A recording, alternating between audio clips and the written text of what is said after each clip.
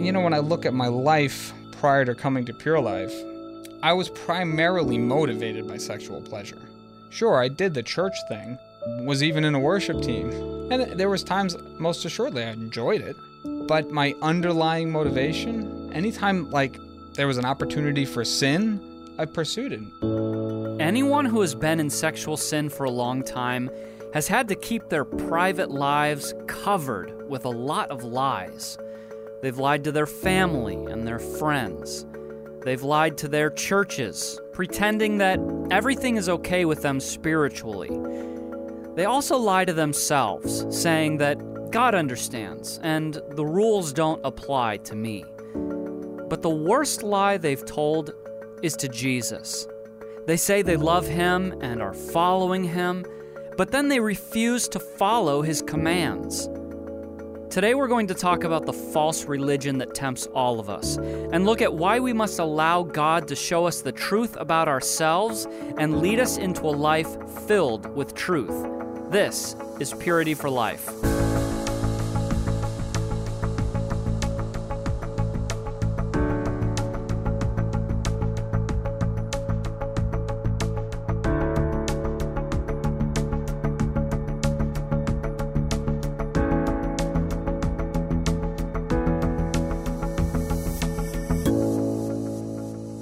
If a person's cheating on their spouse or constantly watching pornography, whose will are they doing? God's or Satan's? What about the person who's always witnessing and serving at the church or in ministry? Are they doing God's will or Satan's will? Now, the answer to the question seems obvious if we're talking about two different people.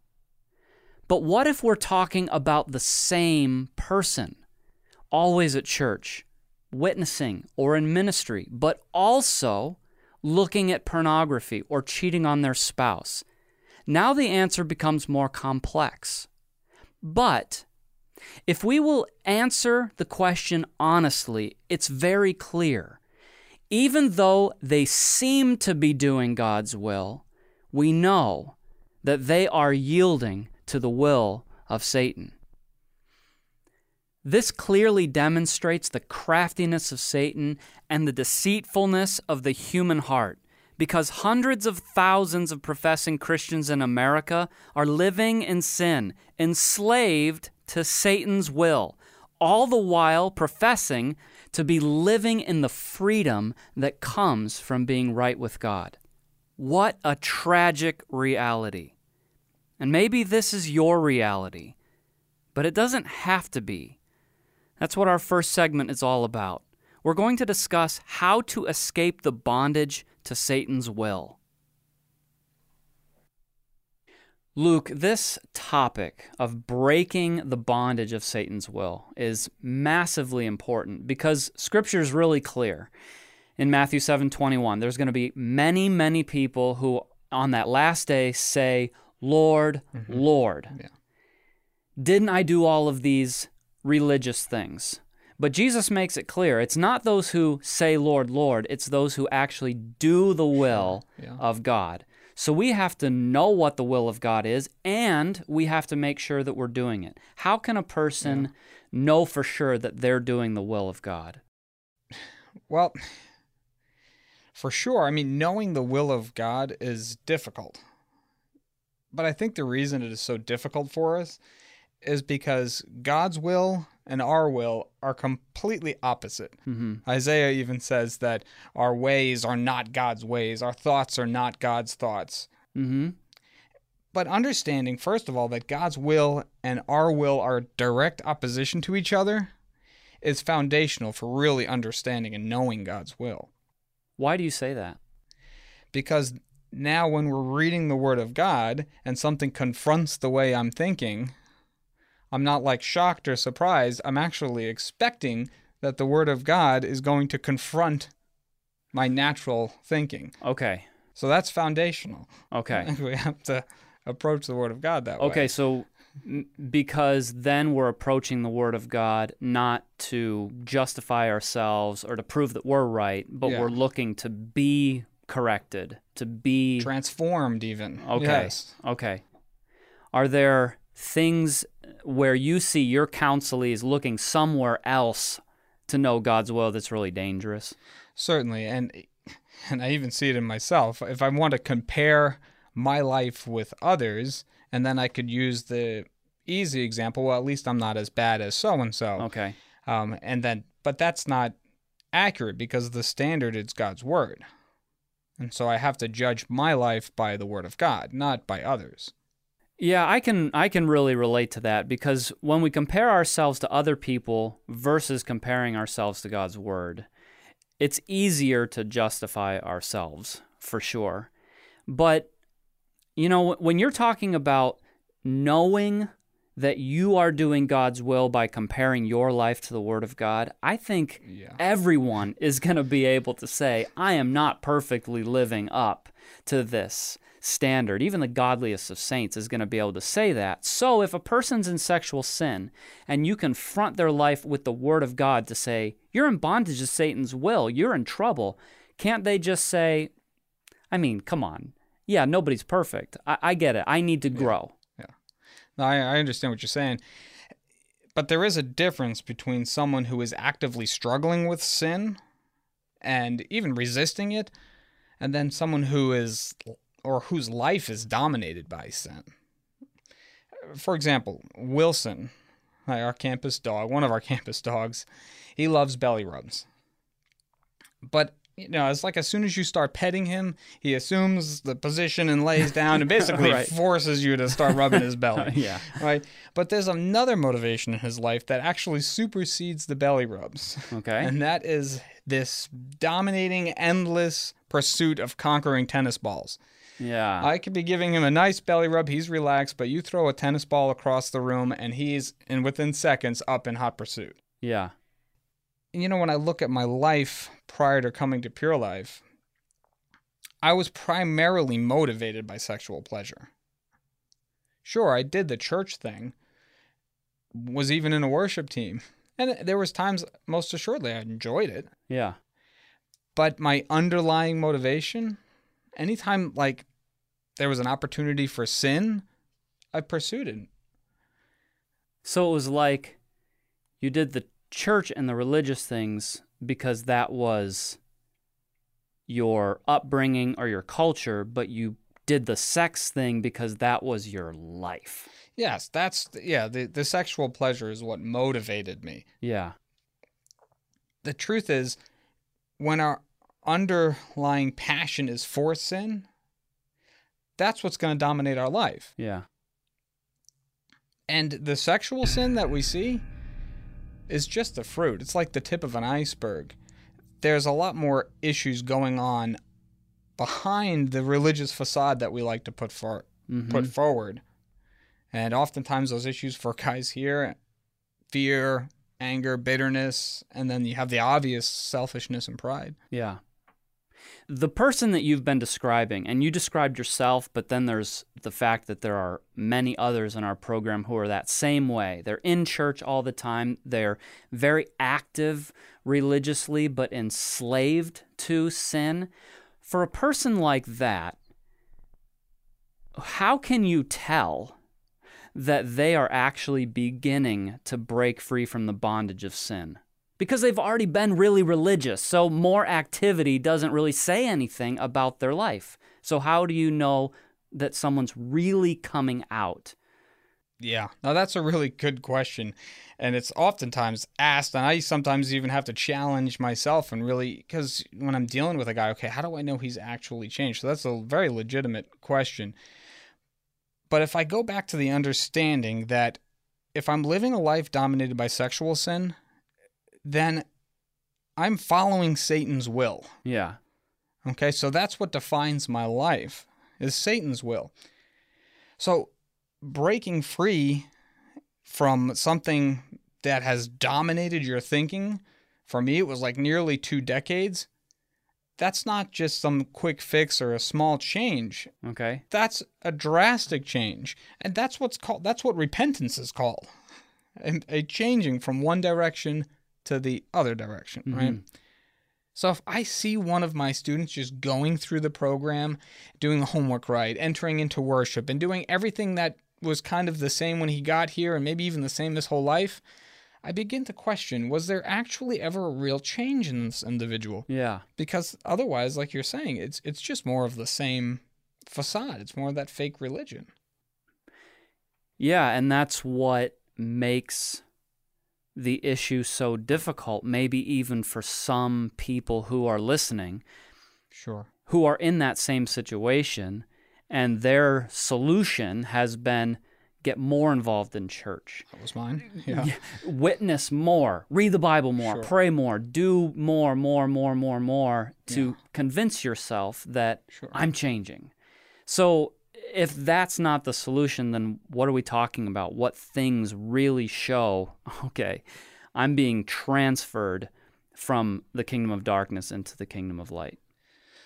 Certainly, yeah, and that's what really you're looking for, because, I mean, if we're honest with ourselves, even in those times where we're doing a lot of that religious activity, it's like we're pushing down what we really want to do. There hasn't really been that breaking, Right, and that change, that repentance that we're looking for.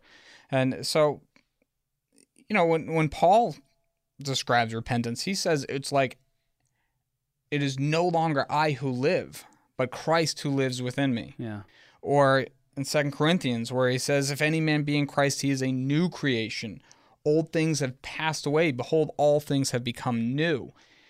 That is a complete overhaul of the driver's seat of your life, the command of your life. And that change is a mess. There's a process that kind of takes place in there. I mean, especially if you've been at this for a while. It's called brokenness, really. You're trying to figure out, okay, then what is the Lord's will? I've been doing my will this whole time, and now I'm trying to figure out the Lord's will. And then also you're seeing how much of your will was the root of this issue, and now you're seeing, wow, it's my rebellion that put Jesus on the cross. It's like, so there's godly sorrow that's involved with that. There's a huge coming down of understanding that, wow, my best efforts got me here, so I need to stop thinking that I know everything. That's part of that coming down. At the end of it, though, the man is different than he was before. And that's like, really, if you ask somebody, why you come into Pure Life? Well, yeah, I want to be different. I want to change. Well, that's what happens. Yeah, it's like, and I experienced this in my own life, you expect that the change that God's going to bring is from this level to this level. I'm just going to ascend.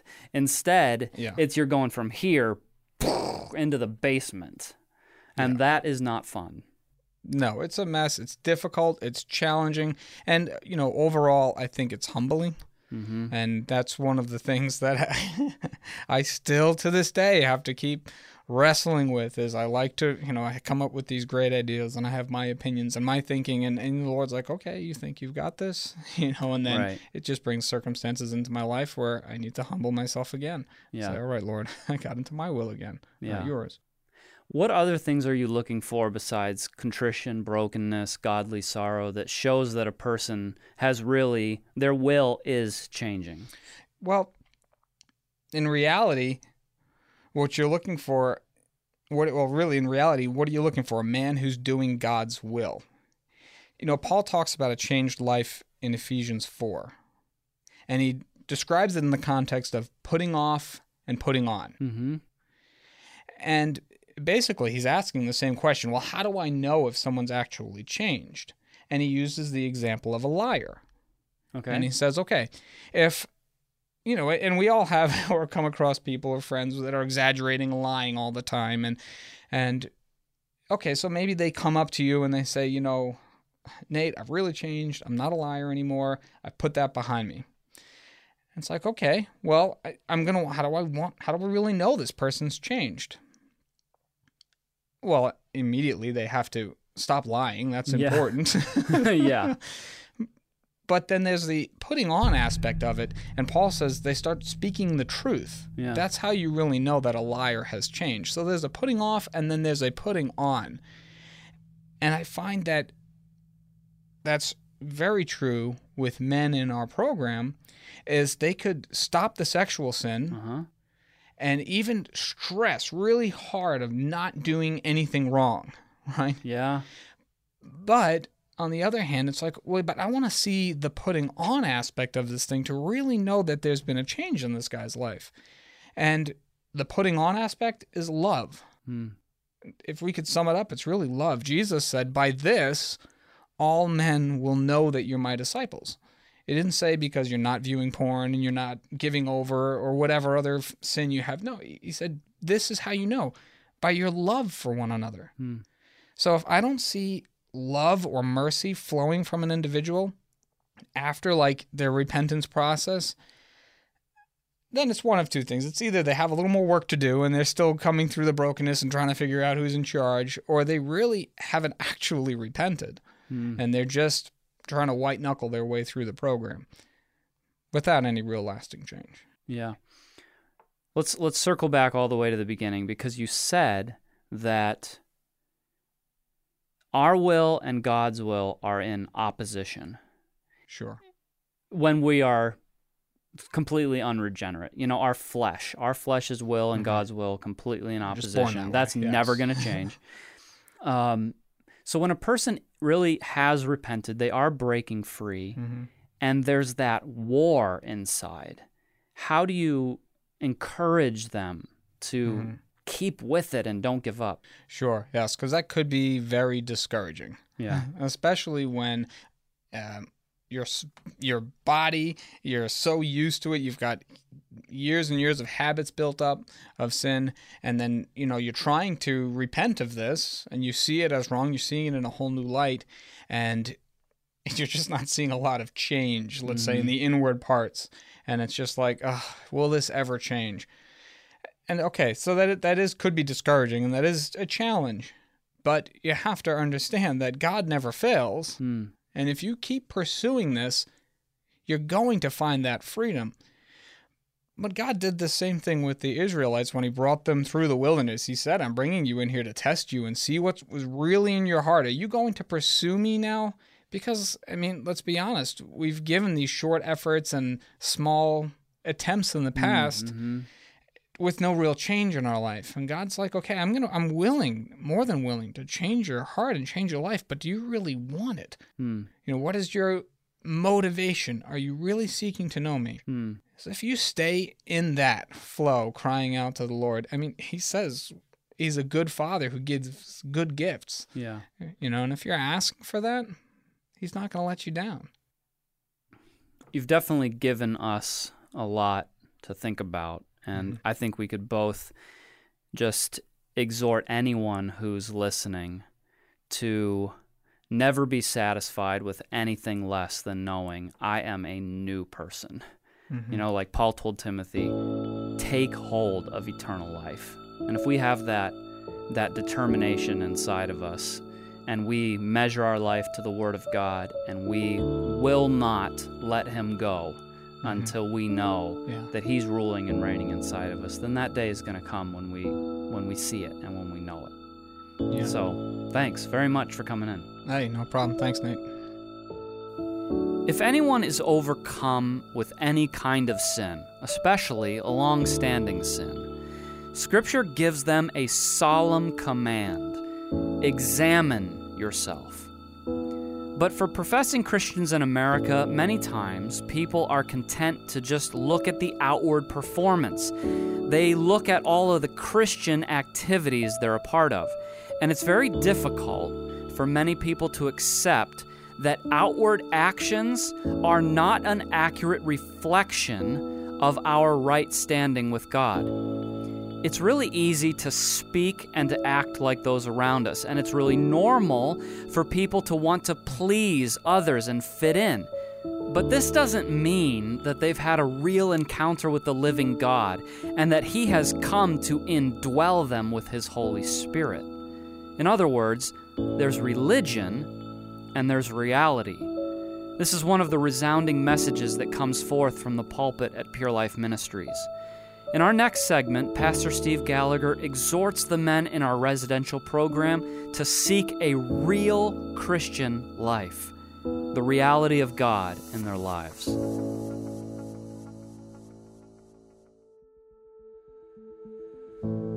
Jordan got up and shared about those two buildings one built on sand and one built on a rock. And the way it was just kind of coming to me in my mind is the different elements of Christianity, meaning the church, worship, the Word of God, prayer, those kinds of things. And how you can have all those elements in place, and you can have one guy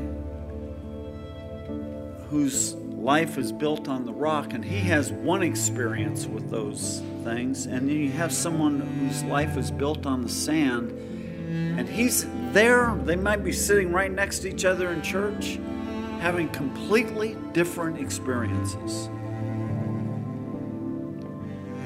So let me just take a look at them real quick.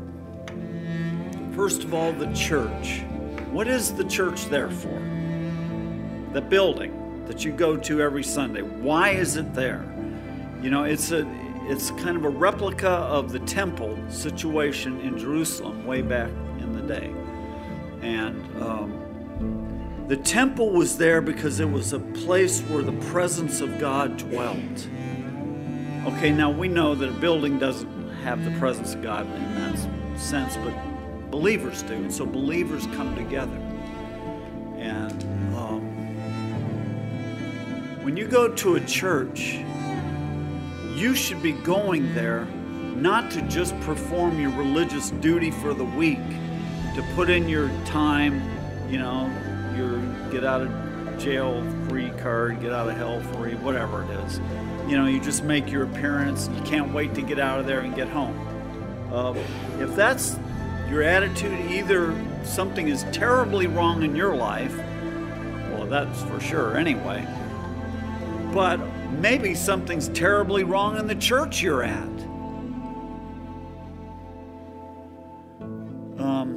Because the presence of God should be there. And if it's not, you're at the wrong place. And when you go home, you know, many of you are going to leave this place walking with the Lord. And you're going to get home and you're going to find that church isn't like you remembered it. You know, back when you were backslidden, it all looked really spiritual. But when you come home walking with God, that church better be on fire or you're going to be really disappointed.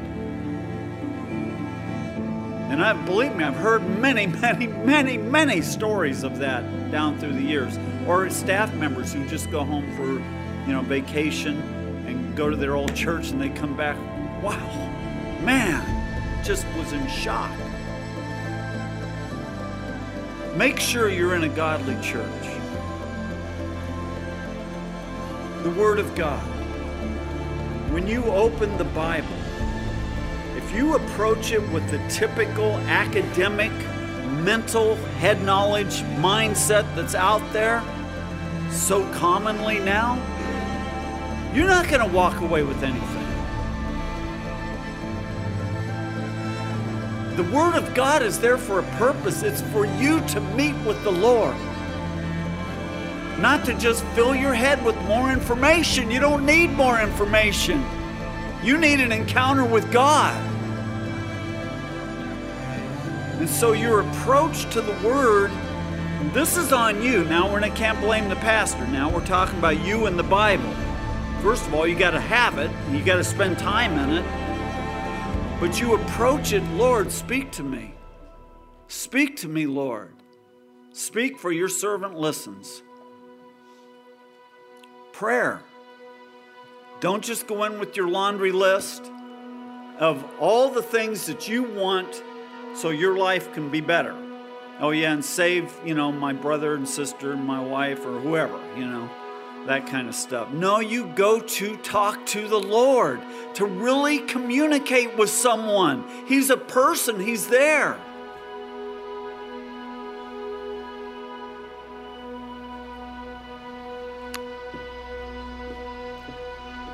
You know, you're going to be in a transition, hopefully, while you're here. Transitioning from religion into relationship with a person. That person is Jesus Christ, the most awesome person who has ever lived on this earth by far. And just one more quick thing. I was thinking about, there's the broad way, living for this world, claiming to represent Jesus Christ. That's the broad way. I would like to think that at Pure Life Ministries we're pretty much on the narrow way here. It certainly is our heart to be that. But there's one, only one ever did it. And that was a razor-thin line of perfection. Only Jesus did it. Only Jesus. No one else ever has. Only Jesus Christ. I mean, you talk about narrow. We're talking just perfect. Perfection his whole life. What a Savior. Lord, I just love you this morning. I praise your name. You are worthy, Lord. You are worthy of our praise and our worship. We want to be in relationship with you, Lord. It's not about religion. It's not about going to church. It's about meeting with the King, the only one who's worthy. And we worship you and praise your name this morning, Lord. And I just pray that as Nate comes up, Lord, that you will just anoint your word and Holy Spirit, just magnify Jesus Christ this morning. Magnify him, Lord, not just that we learn some more stuff, but there would be something that would be imparted into our souls and into our spirits that we could walk away from here feeling like we have met with the Lord. It's you that can do that, Lord. And we're asking you, regardless of whatever the sermon is, Lord, we're asking you to please, Holy Spirit, please magnify Jesus in our hearts in such a way that when we leave, it stays with us, a sight of the lowly King. In Jesus' name we pray, amen. In our final segment today, Mike Johnston and Brad Fergus discuss the need to live in the light. This is a biblical phrase that is commonly referenced at Pure Life as we're counseling men coming out of sexual addiction. Their lives have been lived in darkness, hiding their sins from God and from others.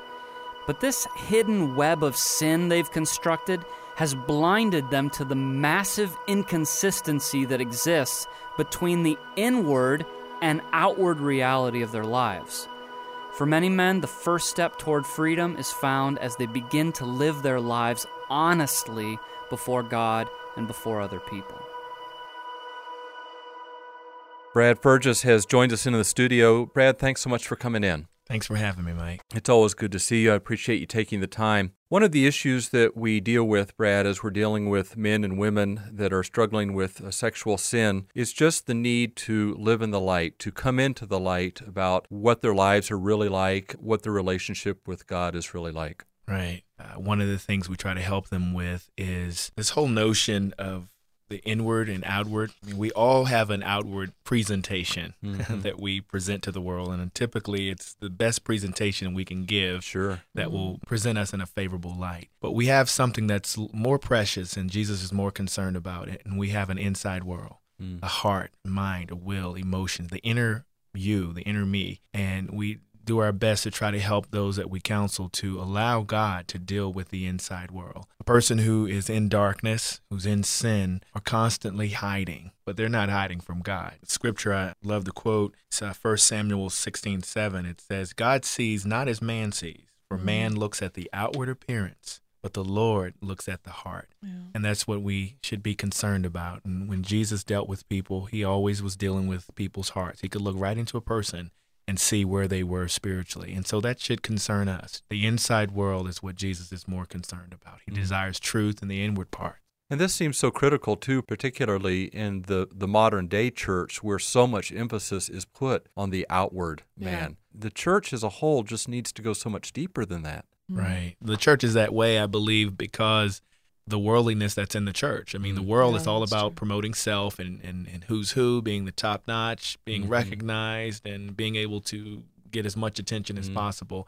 And that's just something that has not been crucified in the church. Yeah. And the image issue, as you already said, Right. that so much of our culture now is about the outward image. Right, how you look, impressing people. And it's so serious that sometimes we've encountered leaders or pastors not wanting to deal severely with someone in their church who's in sin, sexual sin or something else, because that person is so anointed, so good with people, or he makes the church look good in some kind of way, which can be, very sad because that person is in a terrible spiritual condition. Well, let's look at some of the things that we say and the disparity between what we say and what we actually do and what the reality of that situation may be.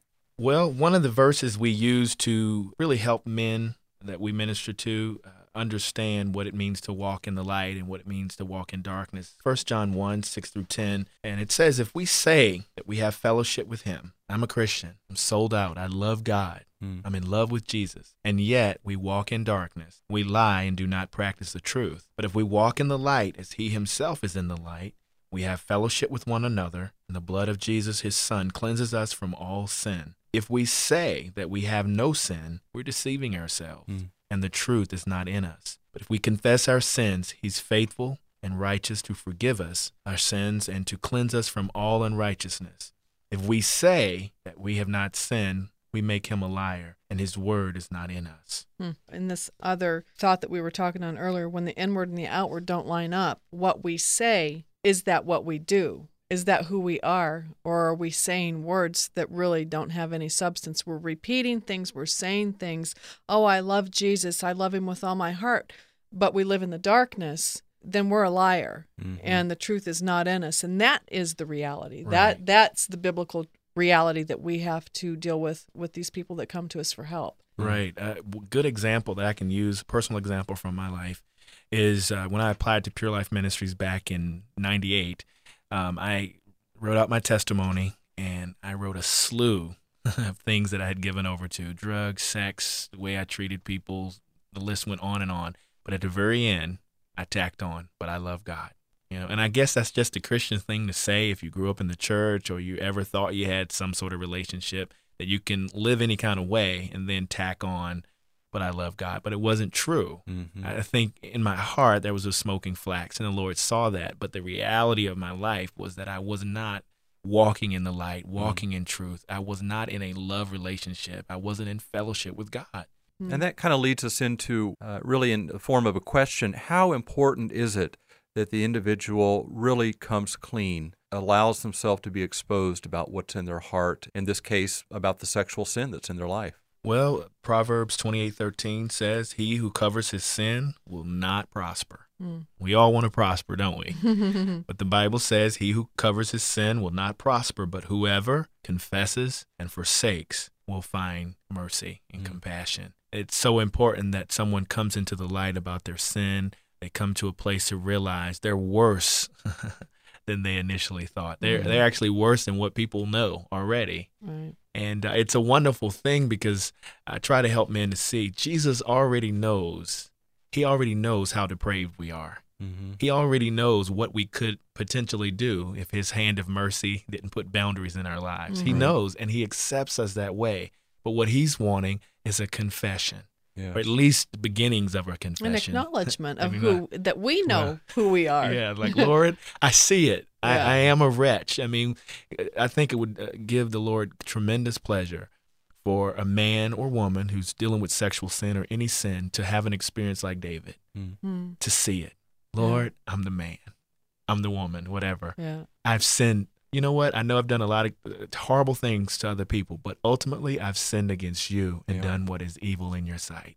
Now, God, of course, is not only asking that we acknowledge sin to him, but if that individual wants to grow in their relationship with God and really overcome their sin, he is asking them to bring that sin into the light to others. If you don't want to get rid of the problem, confess it only to God. If you want to get rid of the problem, confess it to another person. And if you really want to get rid of the problem, keep yourself accountable. And you want to keep yourself accountable with someone who is walking with the Lord, who does have victory in their life, who can impart something spiritually to you and can really help you and lead you and model holiness and a pure life. That's true biblical accountability. It's putting yourself in a position underneath of someone more spiritual than yourself that can lead you. Brad Purgis, thanks so much for talking with us about the need to live in the light. All right. Thanks for having me, Mike. So, does the reality of your outward life and the reality of your inner world coincide? Is the will of God or the will of the devil the ruling force in your life? Jesus' words to the Pharisees, the hypocrites of his day, were hard. You appear to people as righteous, but on the inside, you're full of hypocrisy and wickedness. But Jesus also says in that same chapter, "How often I have longed to gather your children together." Jesus does long for us to come to him, but we must not be like the Pharisees, who, according to Jesus, were unwilling to be gathered. It can definitely be hard to come into the light, to confess and acknowledge our sins. But there is comfort and freedom for every burdened soul who will come to him in truth. Thanks for joining us. We'll see you next time. Purity for Life is a production of Pure Life Ministries. For over 30 years, Pure Life Ministries has been the go-to for those whose lives have been devastated by sexual sin. Visit us on the web for more information about our life-changing counseling programs and powerful teaching materials. Also check out our video clips of men and women whose lives have been radically transformed. All that and more at purelifeministries.org.